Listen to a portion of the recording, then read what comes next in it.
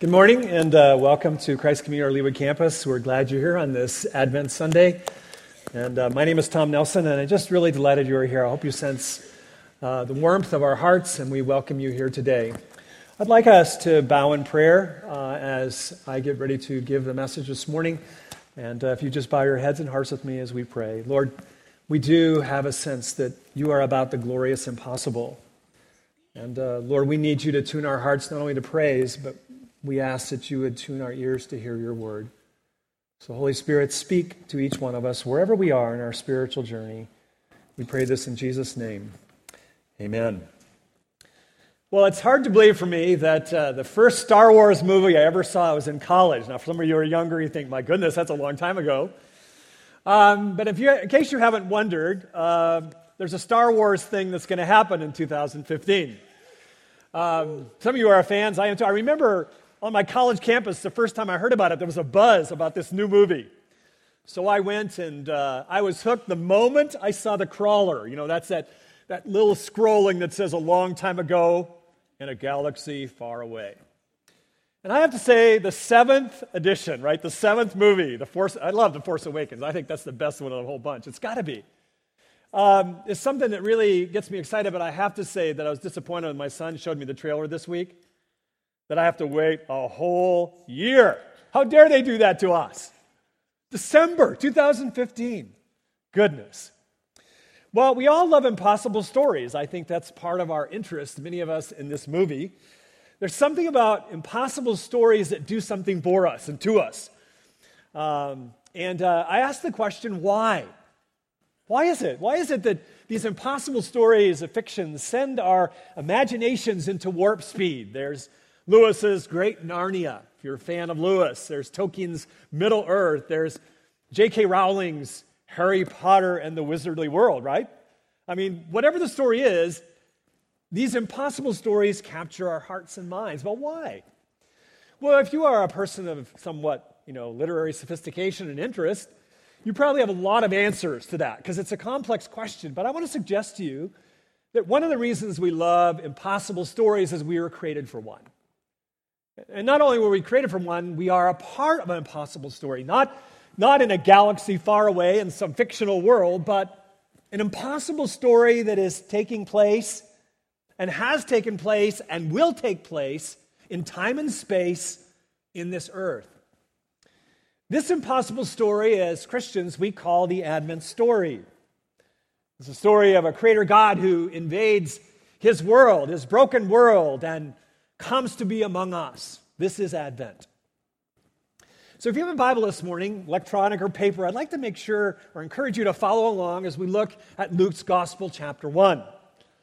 Now, we mentioned last week again, and Pastor Kenny mentioned that this book is an historical book. And so I want to remind us the story that Luke gives us is anchored in historical events. He makes a great deal as he launches his story about the exactation or kind of exactingness of these eyewitness accounts. So I'm going to reread verses 1 through 4 as we enter into this story because this is at the heart of Luke's literary integrity. Luke 1, verses 1 through 4. Inasmuch as many have undertaken to compile a narrative of the things that have been accomplished among us, just as those who were from the beginning were eyewitnesses and ministers of the word, have delivered them to us, it seemed good to me also, having, notice, followed all things closely for some time past, to write an orderly account for you, most excellent Theophilus, that you may have certainty concerning the things you have been taught. Now, what Luke writes, he intends for us to know that he believed actually happened. So I don't know where you are in your faith journey, if you consider yourself a follower of Jesus, if you are sort of a faith agnostic.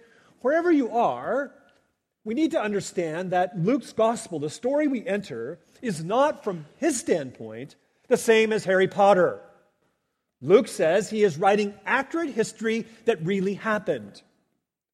So whether we believe that Luke is saying these things and they actually happened, the integrity of our understanding of this literature is to suggest that he believes that they have taken place. This is not fiction, and he goes way out of his way, and I want to emphasize that as we enter the story, because however you understand the story, wherever you categorize yourself as a believer or non-believer or somewhere in between, Luke himself, a believer, must have felt like we often do as he penned the story.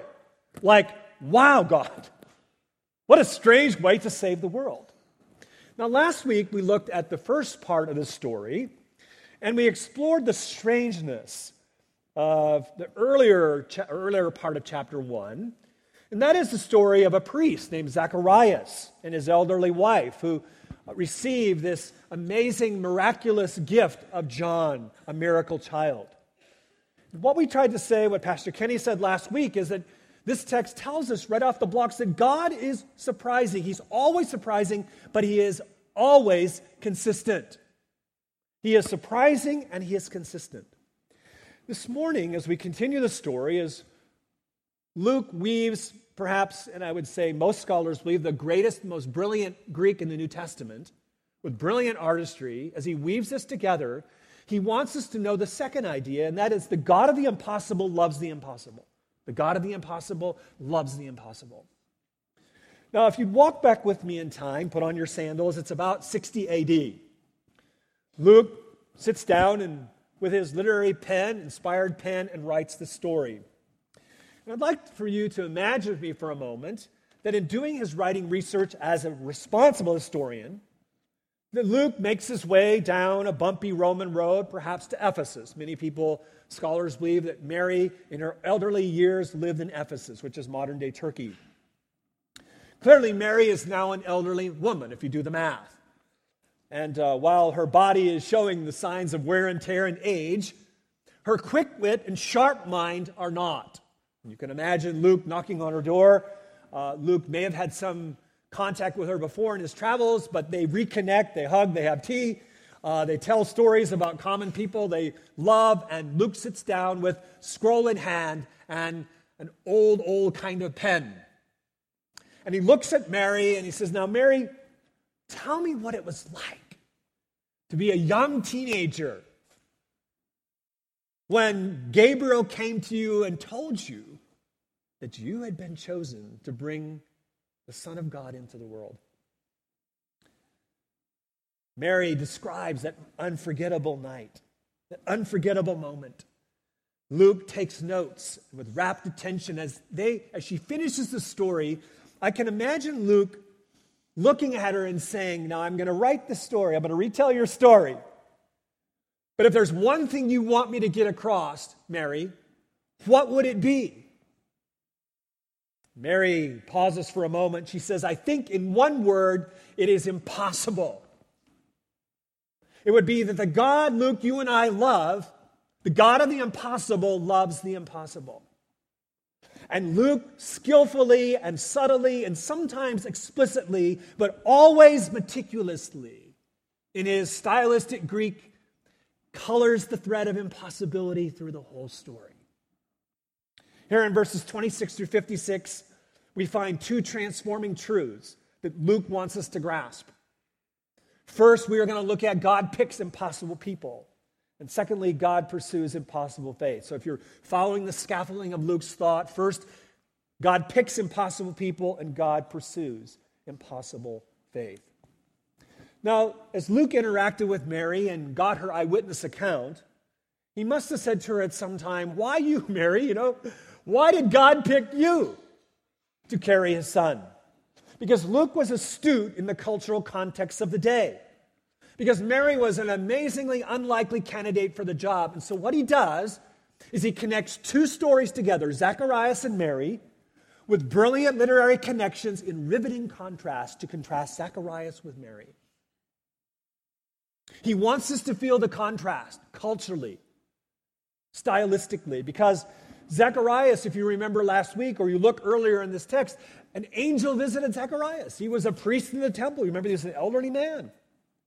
And this makes sense in the cultural context. If God is going to do business with someone, it's got to be a priest in a temple in Jerusalem, for goodness sakes. That makes sense. He's paid to be good, for goodness sakes.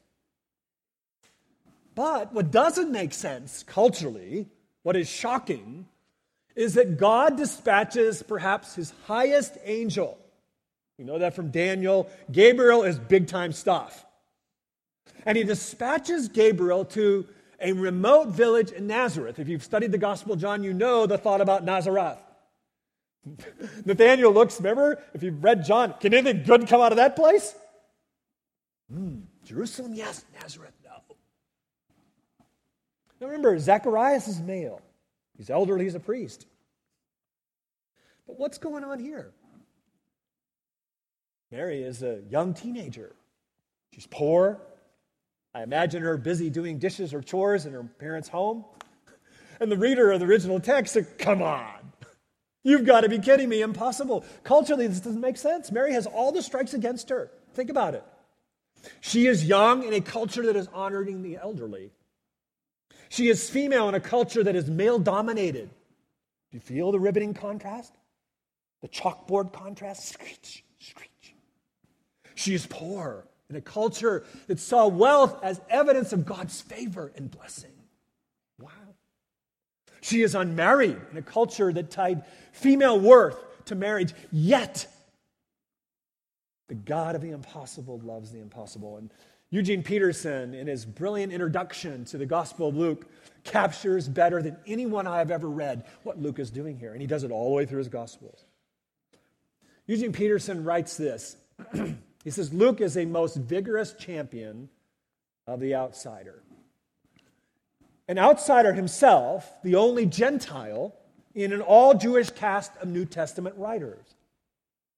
As Luke tells his story, all of us who have found ourselves on the outside, looking in on life with no hope of gaining entrance, and who of us hasn't felt it, now find the doors wide open, found and welcomed by God and Jesus Christ. And what we begin to see as we look carefully at Luke's skillful literary artistry is there is almost a giddy delight that flows from his inspired pen.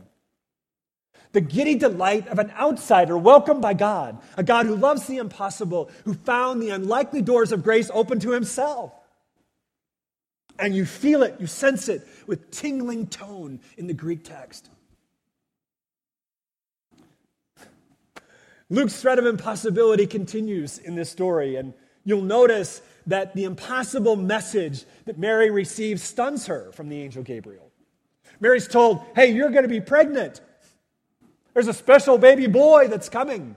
His name is not Joseph, who you're betrothed to. His name is Joshua, or in Hebrew, Yeshua. God is salvation, Jesus. The angel said these words to her, and it must have stunned her. Look at me at verse 32 if you have your Bible open. He will be great, and he'll be called the Son of the Most High. And the Lord God will give to him the throne of his father David, and he will reign over the house of Jacob forever, and of his kingdom there will be no end. How did Mary hear these words? Mary is a devout Jewish young girl. She had heard these messianic echoes of the Samuel scroll she had heard read to her in her home and in the synagogue. These were words of hope, a culture, a Jewish community under the shackles of Rome clung to with hope. Words spoken to David. Imagine this, 1,000 years before. That through King David, through his lineage, a Messiah would come who would have an eternal throne, not just a temporal one. Mary immediately connected the dots of the Samuel scroll. She's stunned, but not theologically. This is plausible, and she has a spine-tingling, wonderful response. But what is most impossible in Mary's mind was not the impossible message, but the impossible method. I love this in the story because young teenage Mary was sharp. She knew where babies came from. It wasn't the stork, no matter how kosher or non-kosher. She had it down. She knew biology. And so in verse 34, she says, I love this. Mary says to the angel, how will this be since I'm a virgin? Now, when we translate this phrase from the Koine Greek, I want to suggest to you that while it can be translated this way, I think a more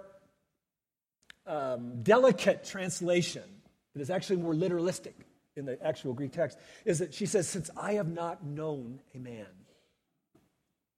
Now, why is this so important? It's important in the story, but it's important to Luke. Who's Luke? He's not an outsider, but he's a physician.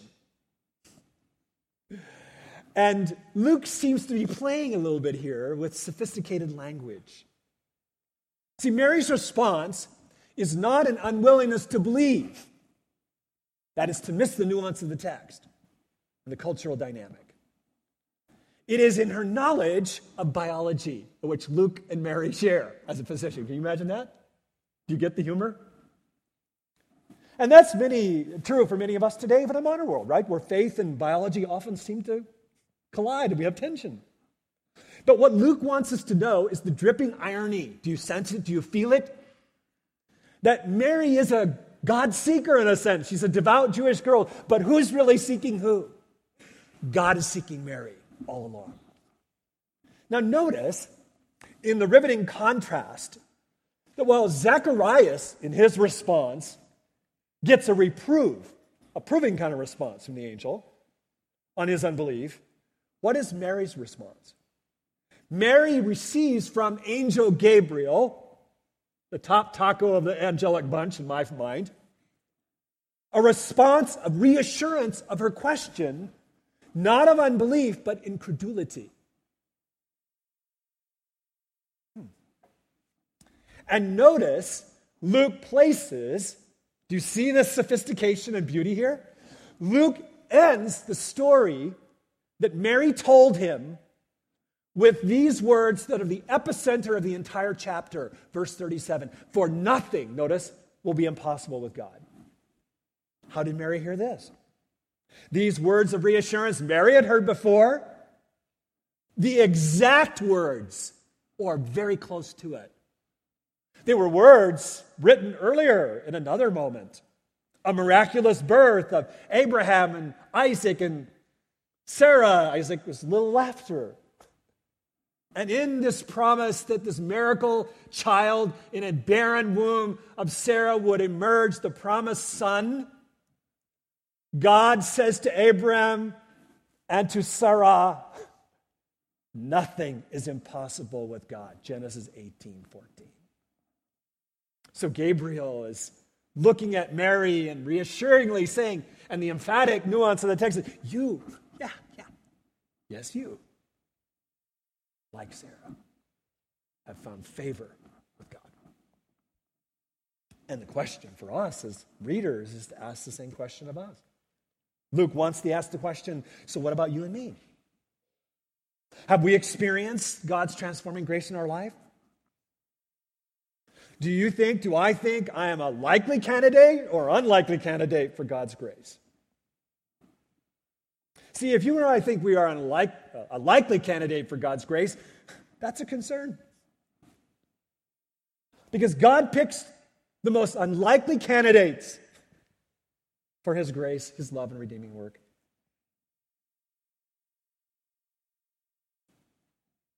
It's those who don't believe they need His grace that are in the greatest danger. See, there's prideful danger for all of us. There is. We can have a self-righteousness, we're religious, we've been in church all our life, we do all these good things. We don't really need the grace of God, the other people do. Or we can be on the other side where we're looking at our life, maybe you're there this morning and our past is brutal, we got issues we're dealing with, we have all kinds of sin and junk in our life, and you go, God could never love me and unconditionally reach out to me and give me grace. See, both sides are morphing of pride in our hearts, and they're both deadly. Because before a holy God, whether we think we're really righteous or very bad, we are massively falling short of the holiness of God. All of us desperately need gospel faith and gospel grace. Before a holy God, we all fall so short, it's unfathomable between our sin and God's holiness, no matter how good or bad we are. It is only God's gracious intervention, like Gabriel with Mary, through the atoning death of Jesus Christ on the cross and His glorious resurrection, that can put us back into a right relation with God. You know, I don't know if you're like me, but let me just, and I hope you don't want to leave because you know I have a lot that God needs to do in my life. But I have to tell you honestly, sometimes My greatest spiritual pride is not just me, but how I think of others. Have you ever had that, especially if you've been a Christian for a while, or you look at a community or people who believe a certain way or live a certain way, or friends or colleagues, or people, or say, or children or family members, like them never be interested in God. They're so far gone. You ever thought that? I have, and I have to confess it and repent. This text reminds us that no one's too far gone, not too far away from God. No one's so far and so sinful and so outside of God's love, they can't be reached with His grace. Paul was an unlikely candidate. He was a religious zealot, and sometimes that is the most difficult to get through. And he experiences the transforming grace of the resurrected Christ on the road to Damascus, and he writes this brilliant treatise to the church at Rome. And in chapter 1, he says, I am not ashamed of the gospel. The gospel is the very power of God to anyone who believes. Mary experiences transforming grace. Question for us, Luke wants us to rest with, is have we? Now let me just say a word pastorally about our understanding of Mary. Because the question I'm often asked, and this text raises it, I think, wisely, is how do we view Mary? I don't know the religious tradition or faith tradition, but some Christian traditions elevate Mary and put her on a pedestal in a way that Luke and all the other writers of Scripture clearly do not. Some hold to the idea of Mary's immaculate conception. That means that she was birthed without original sin. Now, what we don't often understand, this is not a long history in the doctrine of the church. This is a rather recent one because it was codified in doctrine of a religious tradition in 1854 by Pope Pius X. Or the 9th, sorry, make sure I get that right. Mary was born a sinner just like you and me. This text clearly teaches that. And she needed grace just like you and me. And the Scriptures do not support in any way ever the idea of praying to Mary or placing her in any superhuman category. The Scriptures are abundantly clear that there is one mediator between God and Jesus Christ, or God the Father and humans, and that's Jesus Christ alone. But we should admire Mary very much. Not because of her birth, but because of her faith. And that's where Luke has us in the story. God not only picks impossible people like Mary and you and me, God also pursues impossible faith. Now notice where Luke goes in the story. Beginning in verse 39 and all the way to verse 56, if you're following along, Mary's impossible faith is on brilliant display in a kaleidoscope of colors for us to see and emulate. Luke wants us to grasp that God-honoring faith is a proper response to who God is and what He has done. And so he puts on display, look at Mary's response. Notice verse 39. And Mary said, "Behold, I am the servant of the Lord. Let it be to me according to your word." And the angel departed from her. Now, English translators of this Greek text often have a hard time bringing the nuances of this out. And I want to suggest to you, with all due respect to this translating committee, that this response is a bit soft in my opinion. Because the word used there is the word for the lowest servant, and it is not just cognitive, it is deeply visceral. It is about Mary's submission and emotion and availability to the will of God. And if I were to paraphrase it in context, Mary is saying as this devout, brilliant, young Jewish teenage girl, God of our father Abraham, I'm all in. I'm all yours. That's the picture. Notice there is no hint of an incremental response. Mary is not dipping her little tippy toes in some faith pool. She is plunging headfirst in. This is not a quid pro quo kind of response. In other words, not God, I'll do this if you do this for me. There's none of that. This is not, I need a more information God response, right? If I were Mary, I was like, okay, how about an early pregnancy test? Let's check this out. How about a visit to my doctor? Yeah, come on, give me something to hang on to here. Or can you imagine Mary thinking, oh wow, how do I tell Joseph? What do I tell my parents? Wow, what a place to be. I think Mary is where Frederick Buechner is when he makes this great statement about faith. Buechner says, faith is a foot on the ground a foot in the air and a pit in the stomach. And that's where Mary is. Faith in an impossible God who loves the impossible often puts a pit in our stomach. You may be here this morning and you're facing a step of faith in your life. Right? Perhaps you're not a Christian yet. You know that. And you haven't given your life to Christ and repented of your sin and trusted Him as your Lord and Savior. And that's scary to think about it. And it puts a pit in your stomach. And will I encourage you to take that step of faith like Mary? How will you respond? Maybe you're facing a big career decision. A big decision in your business or your work this week, and you are having a sleepless night, right? You're feeling overwhelmed and afraid. What if this goes wrong? Or perhaps you're in a very serious relationship today. You know, holiday times, a lot of rings happen and things like that. And you're right on the precipice of making the biggest decision of your life. The biggest step of your faith to commit yourself to someone else, or you're like, wow, can I do this?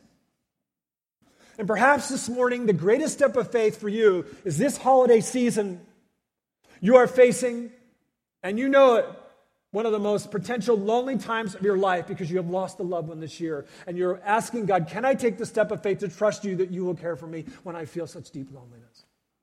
Will you be there for me? Taking steps of faith are often scary. And what I have found in my experience is, yes, doubt is a difficult challenge for faith. But in my life, and I hear this over, I think the greatest challenge to this kind of faith is fear, not doubt. It is not incidental. It is not accidental. It is heightened in the original language that Gabriel says to Mary right away in the tenderest words, Mary, don't be afraid.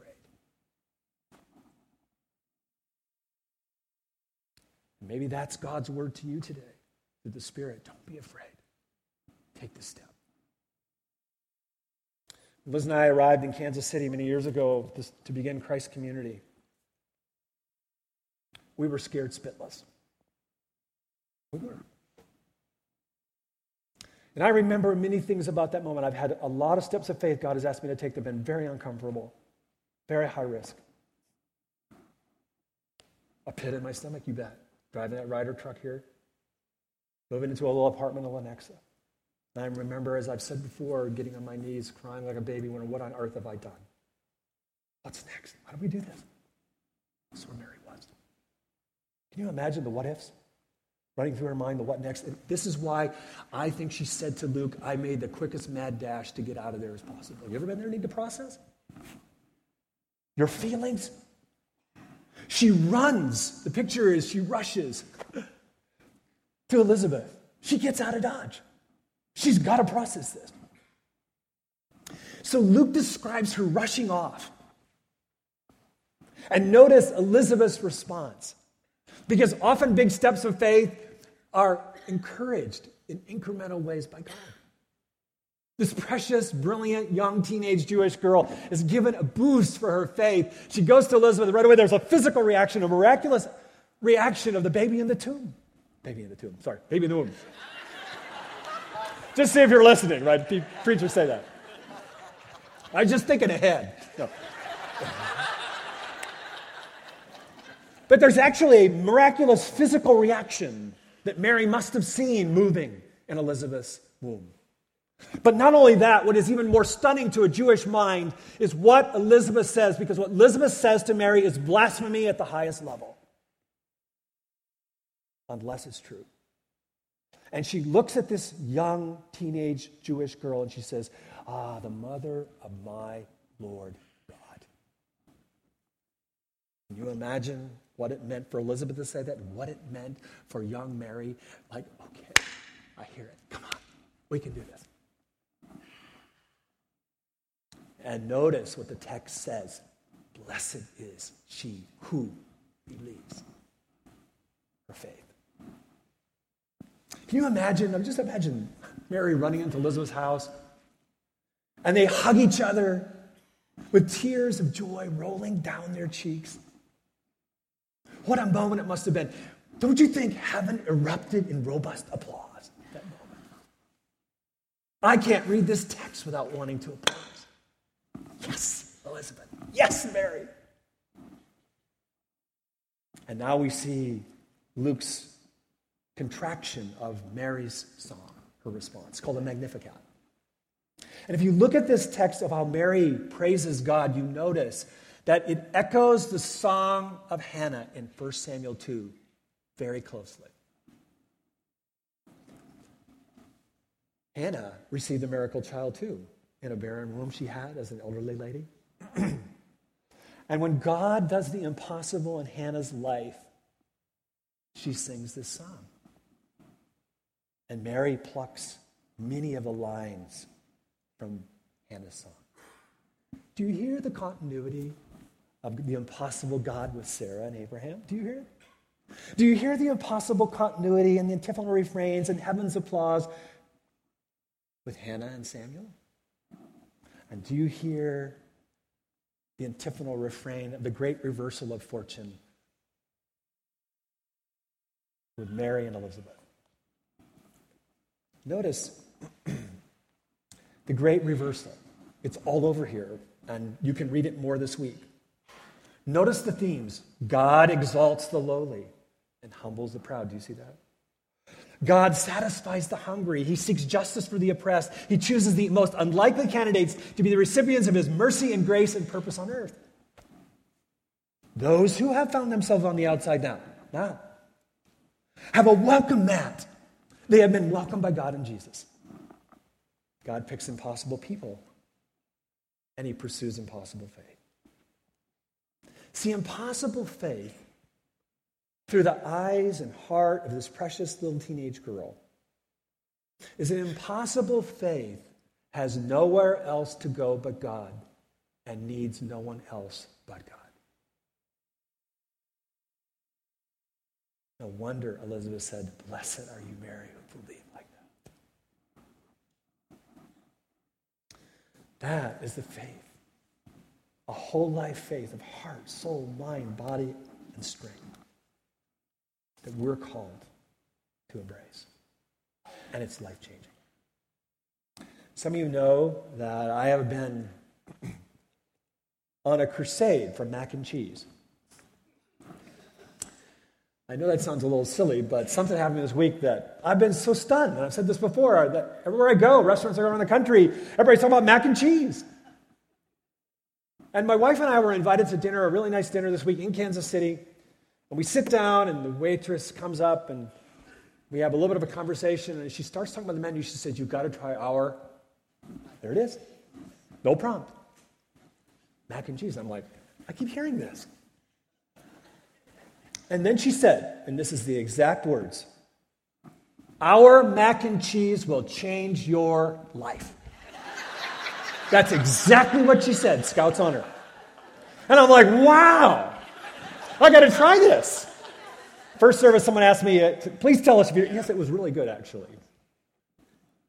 But this is where Luke has us. He is telling us that this will change your life. It is the best. This is the faith that transforms everything. Mary was a disciple of Christ. I can move this, sorry. Before she was his mom.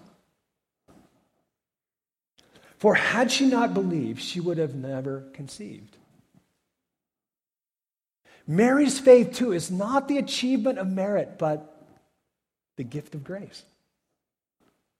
And in his grace, Emmanuel has been at work long before we know him. And he offers each of us the opportunity to respond just like Mary did.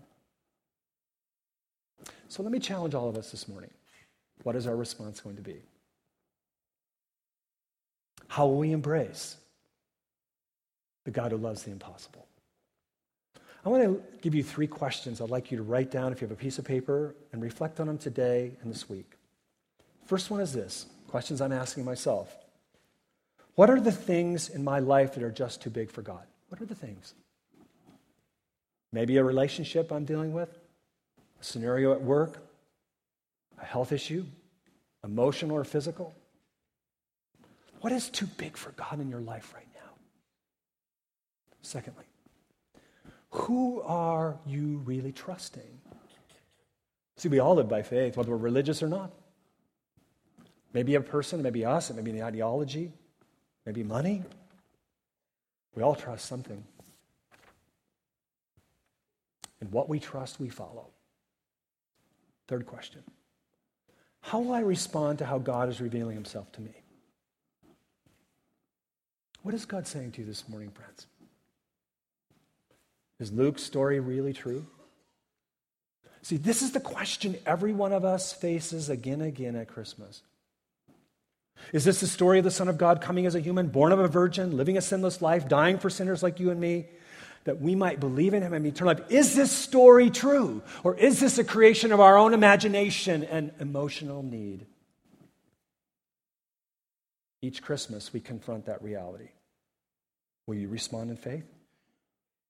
What door of opportunity is God opening for you that requires faith in your life right now? Do your family goals require faith? How about your work objectives? What lays before you in 2015? Your finances? What will be your response this morning to the God who loves the impossible? I am so thankful for Mary. Her response of faith is stunning. And yet how costly it would be if you know the rest of the story for her. All faith is costly, but ultimately unbelief is even more costly. Because of lack of faith, an unwillingness to trust Jesus as our Lord and Savior and to walk with him. Without that, we can never experience the life God has for us now and forever. Don't you wonder how Luke closed this interview with Mary as he got eyewitness accounts from her? Do you wonder? My hunch is that Mary described her excruciating heartache as she stood near the cross where her son Jesus was crucified before her eyes. Moms, can you imagine? But I think Mary ended the conversation describing to Luke what it was like that morning outside the empty tomb. And I have a hunch that with a joyful smile, a twinkle in her eye, a bounce in her step, a look of mysterious wonder, she said to Luke, the God of the impossible loves the impossible. We're reminded of that truth as we gather around the Lord's Holy Communion table this morning. We do it with gratitude. And may we, with heart and mind and soul, reflect the words of the psalmist and the hymnal writer that I've been thinking about this week. Ponder anew what the Almighty can do, if with his love he befriends us. At Christ Community, we practice open communion. That means you do not have to be a member of Christ Community to gather around the Lord's communion table, but it does mean you have placed your faith in Jesus Christ as your Lord and Savior, and you've come to him.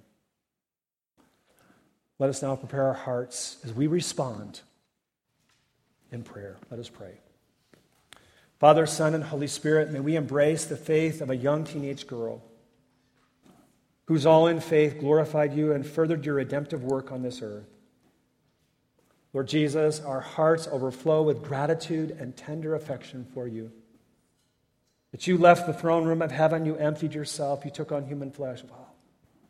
You humbled yourself to the point of death on a cross, that we might be rescued from the hideous, evil jaws of sin and death. So bless these elements of the bread and the wine, and may our hearts and minds and bodies be renewed for faithful service for you this week. We pray these things in Jesus' name. Amen.